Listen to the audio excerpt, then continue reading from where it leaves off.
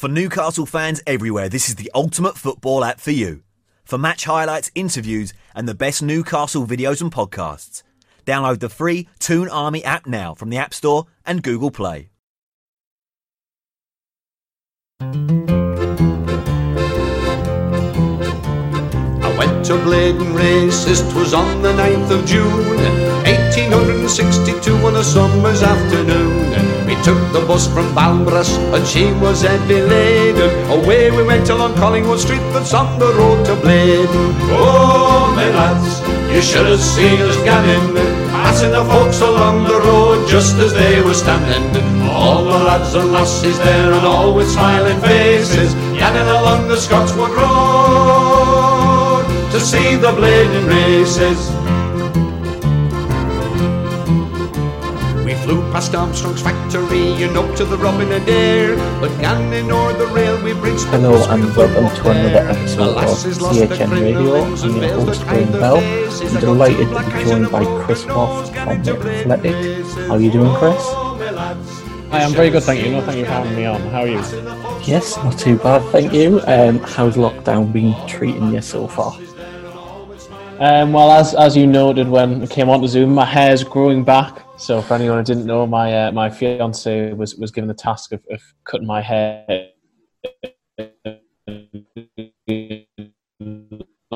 down and left it on it. So, but it is starting to grow back.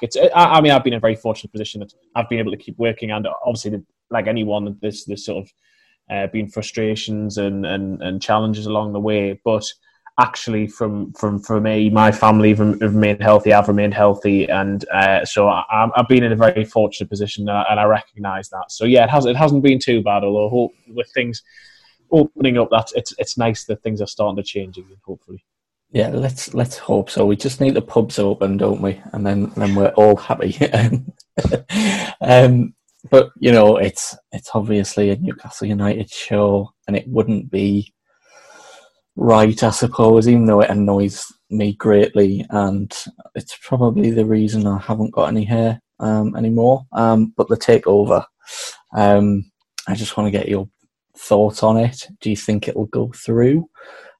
Just in your opinion, everyone don't take it seriously because everyone's, got different opinions, and we don't know which way it's going to go at the moment. So I just wanted to get your views on it, really. Well, I think like everyone, it's become exasperating now. This is just in some ways for me, it was good early on in terms of, there was that real positive energy from Newcastle fans. Even during lockdown, it seemed that everyone was coming together and something to look forward to.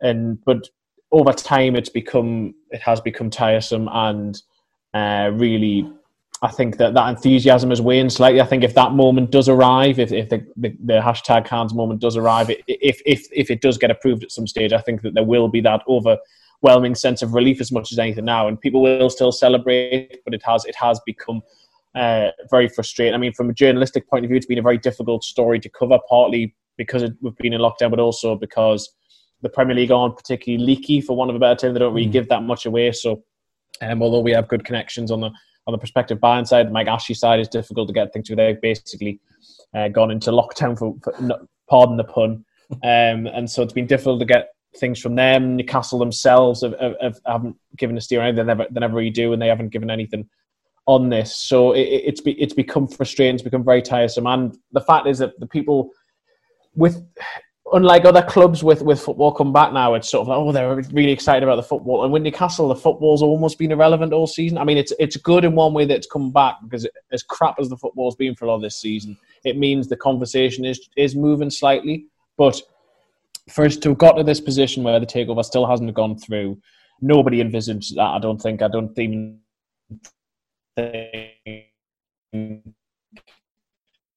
Premier League themselves didn't. Mike Ashley didn't. I mean, he expected to have gone by now. So it's been frustrating. It's been difficult to cover. Do I think it's going to go through? I mean, I'm going to sit on the fence to a degree and just say that I can't say anything for certain. But certainly the buyers have been confident throughout. It has been a conversation in terms of it hasn't just been flat out rejected or approved. Has been a back and forth. So when the Premier League have wanted more to hear about, say, the WTO issues or piracy issues in general, that they've given the prospective buyers a chance to answer those. So I still think that there is a good chance this will go through, but don't hold me to it, because it's just all along none of this has made any sort of sense. And the Henry Maurice stuff the other day was very strange. It was another twist to the story, and it's just I think all of us would just like it to end, hopefully in a positive manner, but the conversation just needs to move on now. Absolutely, but it wouldn't be Newcastle if it made sense, I suppose. And on that Henry Maurice, do you think there's anything in that? Because it seems very peculiar timing for me, and just the way it's come about, 50 million over the bid that Piff and Staveley have put in. It seems very strange to me. I mean, none of it seems to add up, but a lot of this hasn't added up to. I don't want to have a go at anyone's stories from the other day, because clearly the information came from somewhere. I wasn't privy to said information. There seemed to be, and this is just partly my take on it. It seemed like there was a briefing somewhere on Wednesday morning when those came about. I've done some digging of my own, and it's proven frustrating in itself. I've spoken to a few people, and they've been very. It hasn't been very forthcoming with details and in terms of specifics of it.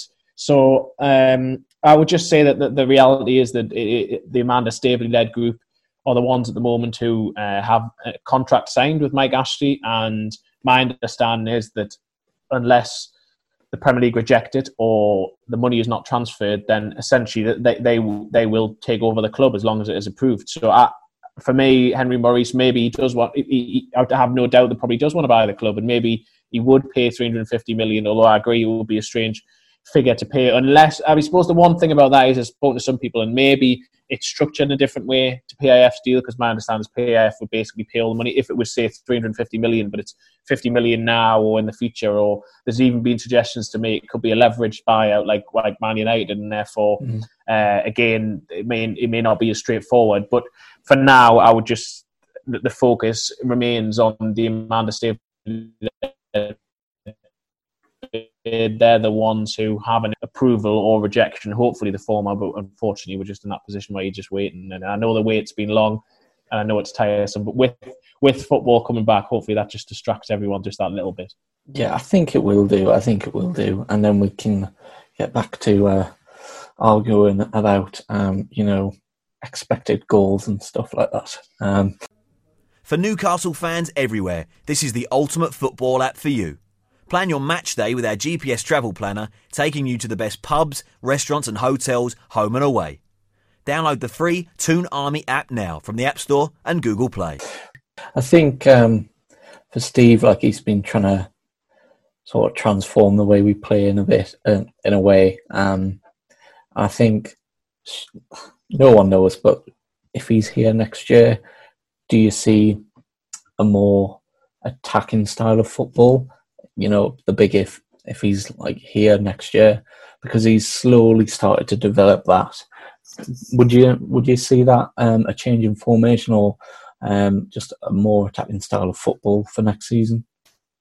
Yeah, I think that we will. I mean, he said early on, and I feel for him a little bit, because there was a big thing. I think it was Lee Charnley's programme, those first game of the season, where he talked about front foot football, and clearly that.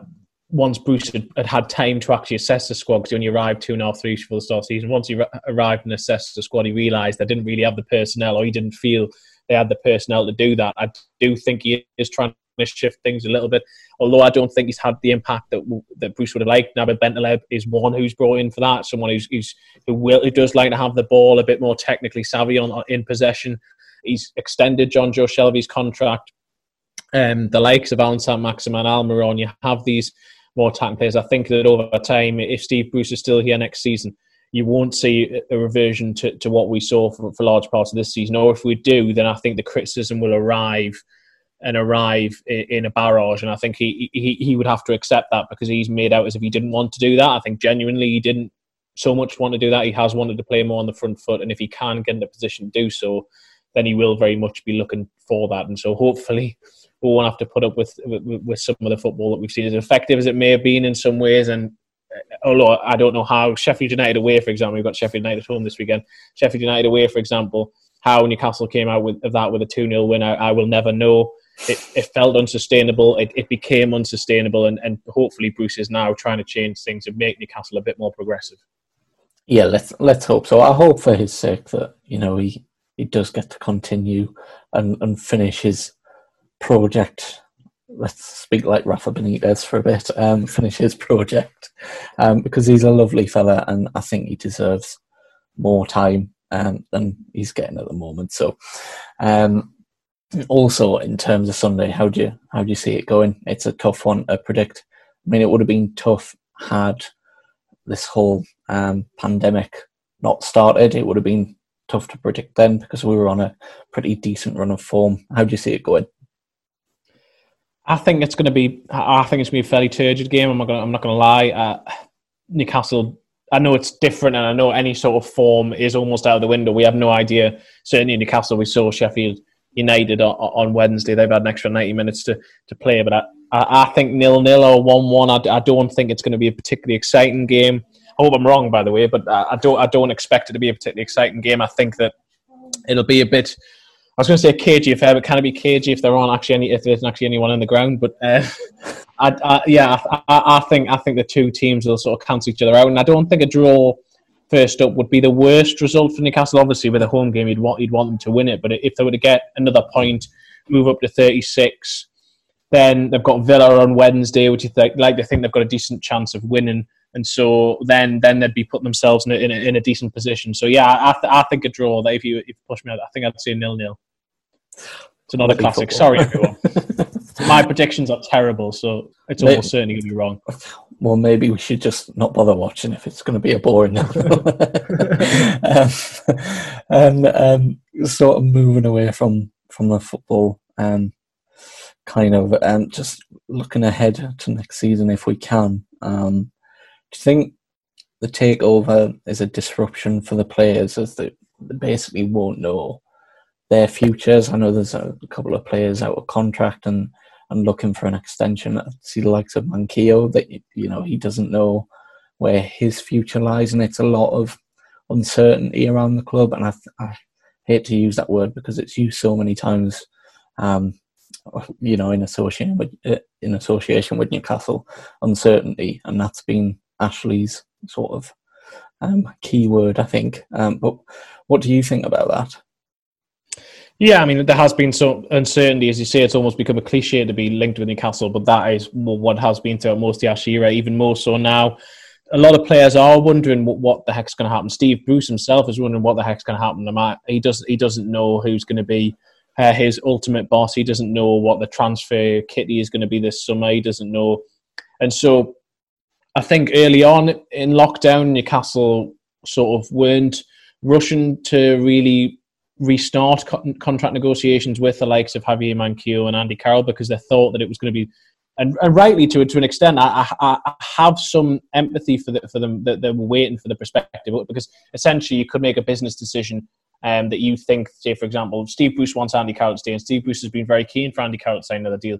But the prospective new owners, and I don't know if this is the case, but if the prospective new owners actually said, we don't want Andy Carroll, the current hierarchy were waiting, and you could say they were kicking the can down the road for someone else to make the decision, but ultimately they didn't think they were going to be owner either. So a lot of these decisions have been delayed, and subsequently, when it's got to a point where we just don't know and football is coming back, Steve Bruce has looked at it, and if some of the first team staff have looked at it and said, well, actually, we have players here who we need them to be focused on the here and now. We need them to be focused on these games. And will they sign a short-term extension for another month? We have to give them an incentive. So certainly Manquillo and Newcastle are looking to extend it beyond just the end of this season. They want to keep Manquillo longer. The carrot of at least another season has been dangled to Andy Carroll as well. Matty Longstaff, obviously long-term, but you have other players who are going in the final 12 months of their contract. I mean, Isaac Hayden's situation remains a strange one, that it looked a year ago as if he was, a year and a half ago as if he was definitely going to go. Then last year he seemed quite keen to potentially commit his future. Bruce was saying that he's one of the first players who wants to tie down. Here we are a year on nearly, and he still hasn't signed a new deal and doesn't really seem any closer to signing a new deal. So there is so much uncertainty around the squad and around who may or may not be at Newcastle United. Dwight Gale, I was almost certain before the coronavirus pandemic that he would leave this summer. I couldn't see any way he would remain. But how will Championship clubs be affected by this? Can Championship clubs afford to sign Dwight Gale this summer? Newcastle certainly can't get anything like the fee that they would have hoped they would have been able to get from.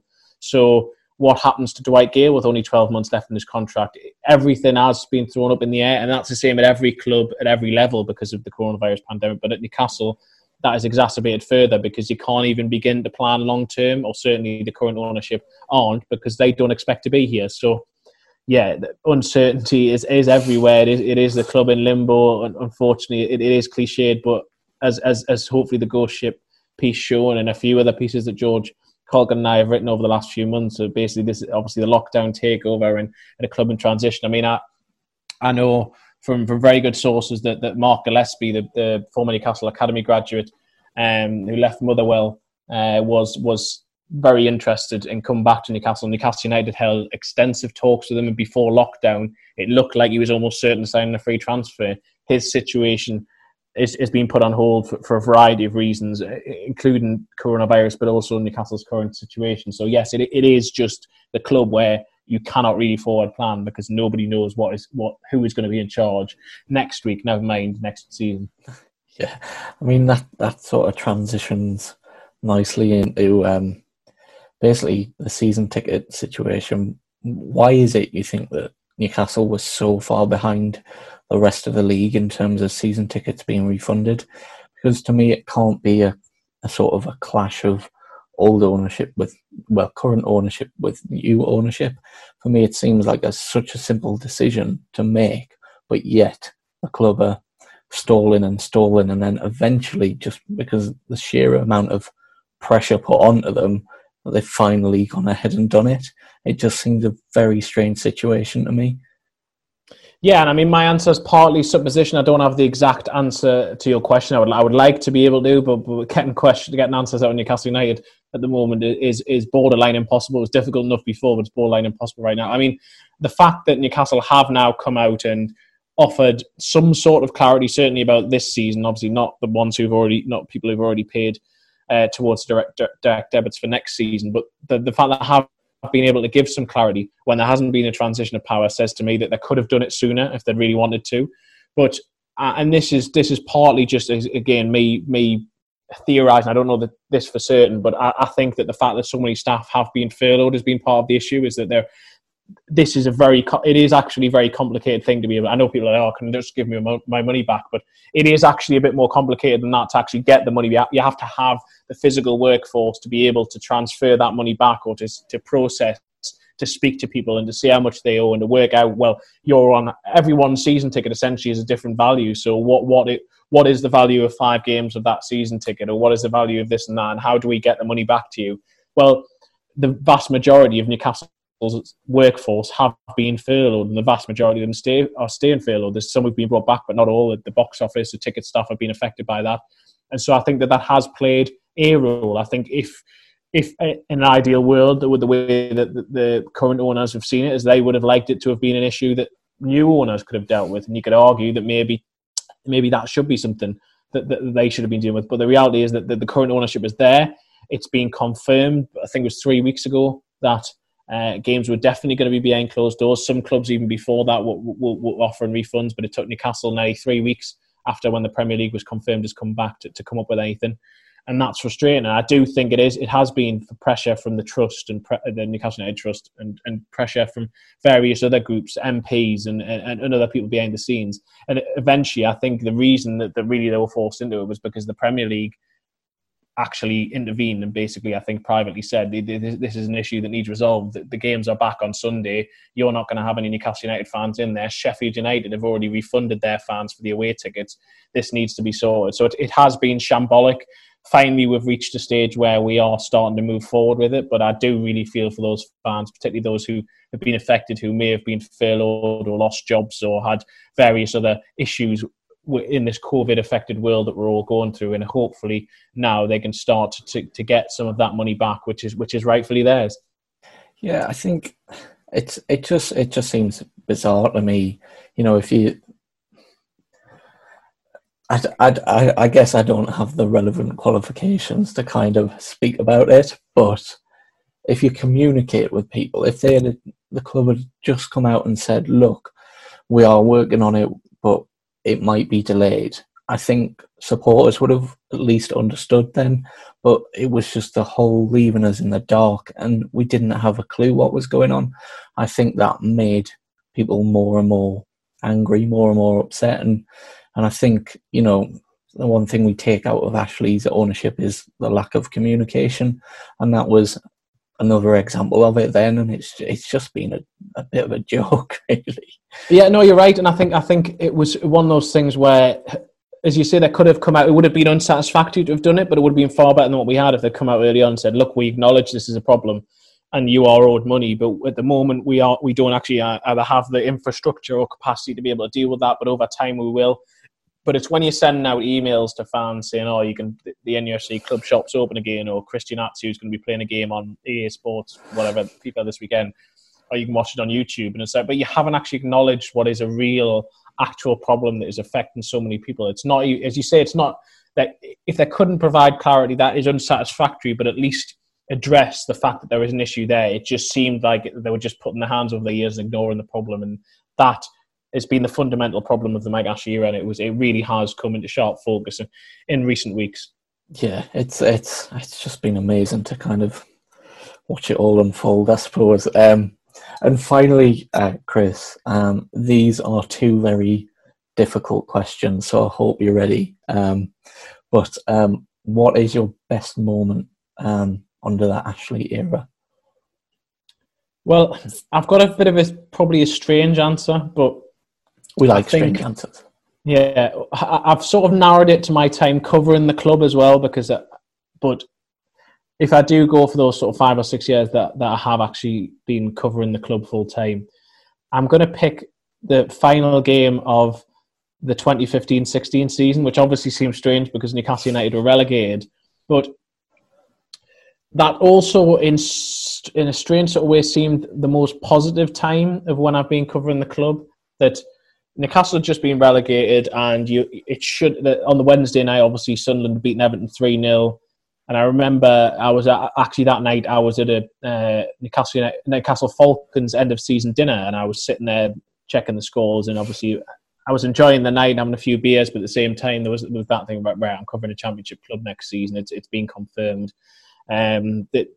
It seemed such a negative, but then by the Sunday, I think it was Sunday, wasn't it? Yeah, it was Sunday. Yeah. By the Sunday, when Newcastle hosted Spurs, you turned up at St James's Park, and even before the fans had turned up at the ground itself, but in the centre of Newcastle, you could just sense that there was positivity everywhere. There was enthusiasm. There was this desire for Rafa Benitez to stay, to convince Rafa Benitez that he had to stay, and that Newcastle could build something if he did. And the way they went about and thrashed Spurs, and even with 10 men, obviously Mitrovic was sent off, wasn't he? But the way they went about the whole game, and just the atmosphere and the singing of La Bamba and all that sort of stuff, it was brilliant, and you felt there was a positive energy and a momentum about the club going down, which I think is unique. I can't think of another situation where it has been like that, where a club has almost benefited from in a perverse sort of way, and they had to come back up, but you felt that this is the energy bounce that they needed, and then they rode on that crest of a wave into the championship and came back with I mean, probably my second favourite moment would have been the final day of the following season when they put Brighton in the end to the championship trophy in sort of bizarre fashion with everyone not really know what's going on. But I just think, yeah, that has been a rare moment of genuine positivity, not just in the here and now. In fact, in the here and now, it was Newcastle have just been relegated, but it was positivity for the future. Whereas if you look back at, say, the 5th place season or whatever, there was the momentum quickly gets ebbed away, and obviously eventually it did under Rafa Benitez, and he didn't get what he wanted. But just at that point, you felt that actually maybe there is a way for Mike Ashley to make this work to a degree. Maybe he can actually claw something back if he's got Rafa Benitez and he gives Rafa Benitez the keys to the kingdom. Obviously, it didn't quite work out like that, but I'm going to go for that moment just as a one way. I just thought this is the time where things can change. I love that. It's actually probably one of the best atmospheres I've witnessed, and yeah, it was a beautiful day for it as well. It was really brilliant. Whole day was brilliant. Good answer. It wasn't a strange answer at all. Okay, on the flip side of that, what is the worst moment under Mike Ashley? There's plenty of them. There is. I mean, this could be. I was going to say a whole podcast. But this could be a whole series of podcasts in itself, couldn't it? This could be. You could do a whole Netflix series on this. I mean, I don't. I don't think I want to put anyone through that. Oh, wait, yeah. I don't think I want to put anyone through that. But I think I would go to probably. I think it would be relegation in 2009 because just more almost what happened afterwards and almost the opposite of my answer to why what I see is the whole best memory is at that point you didn't see a way out. It was almost impossible to see how Newcastle United were going to claw themselves back. And George and I did one of the favourite pieces I've done for the Athletics so far, looking back at the 2009-10 championship season. Speaking to so many players and Chris Hughton who were involved in that, and basically how it gets remembered as it's almost seen as that was easy and that team should have come up, but actually that was a season of chaos. Newcastle remained in chaos, having gone down. They remained in chaos throughout the whole of that season, and without the core group of players and Chris Hughton, they would never have come back at the first time of asking, and who knows what would have happened to them. It almost doesn't bear thinking about where they could, the depths they could have gone to. And so that team in 2008 or 9, if you put it on paper, that squad should never have been relegated, but the quality within that squad was far too good. But it just showed the dysfunction of the football club that had so many managers that year. Alan Shearer was there, but hadn't kept him up. And I think that added to the sort of negativity of it all, that a club legend is forever now going to be associated unfairly with Newcastle United being relegated when he was manager. And so I think all of that disappointment added together, I would probably go for that moment. And just because as well that he's just never learned from that. It hasn't been the case that, right, Newcastle have gone down, these were all the mistakes that were made. We'll make sure, as long as I'm owner again, even if I don't want to own this football club, I'll make sure that these issues don't arise again. The same problems, the same fundamental issues have arisen time and time again, and it's just become cyclical under Mike Ashley, just because it happens time and time again. And so, yeah, to depress everyone, I go back to that summer of 2009 when Newcastle were relegated for the first time in the Premier League era. Yeah, that should have been the kick up the backside that Ashley needed to kind of focus on it and not Sports Direct or whatever he's got going on. But for me, last thing on this, if we hadn't have been relegated that year and Shearer was in charge, I don't think he would have been put off by management. It's still my opinion that I think if he had kept us up, that he would have remained as a manager for a long time. Maybe not at Newcastle because you don't know what Mike Ashley's like, but he may have gone into a different club. So it's a shame on Shearer's part, I think. No, I'd agree with that, and I mean, just the way he was obviously treated by Mike Ashley, I don't even need to go into that because everyone listening will know. But the fact that he still, I mean, when we spoke to him for this piece, he basically said, "Yeah, I'm still waiting for that phone call." And it's just the fact that he was very inexperienced when he came in, but he does get. You will always have fans of other clubs saying, "Oh, he took you down, and it's so unfair given the context of the situation that he was in. It was shambolic. The whole season was shambolic." And he came in with, and it looked like Newcastle were going to survive, and then the Fulham defeat sort of changed it all. And so the fact that he hasn't actually gone into management subsequently is the only managerial job he's had. Unfortunately, he is always going to be associated with that. But obviously, on Tyneside, it hasn't harmed his reputation at all, as it shouldn't, because he remains the club's record goal scorer, and I don't think that is ever likely to change. No, I can't see it. No offence to him, but I don't see Joe Linton breaking it. But there we are. That's the end of it, Chris. It's been a pleasure having you on. So thanks for joining us. You've been listening to CHN Radio. I hope you join us again soon. Away the lads.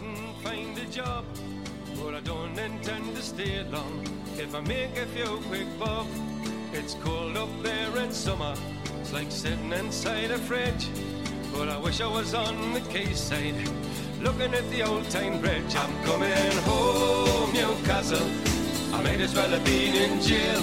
I'd walk the streets all day. I'll need for a bottle of your own brown ale. I'm coming home, Newcastle. Newcastle if you never win the cup again.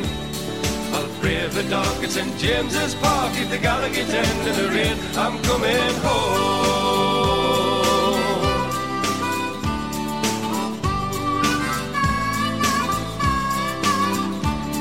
And I'm proud to be a Geordie and to live in Geordie land. Some people think we're bawdy and we're hard to understand, and they say it's just self-pity and we're not so very tough, 'cause the people in the big fat city haven't had it half as rough. I'm coming home, Newcastle, you can keep your London wine. I'd walk the streets all day, I'll meet for a bottle of the River Tyne. I'm coming home, Newcastle, I wish I'd never been away. I'd kiss the ground for the welcome sound and me mother saying, "Henny, how are you?" I'm coming home.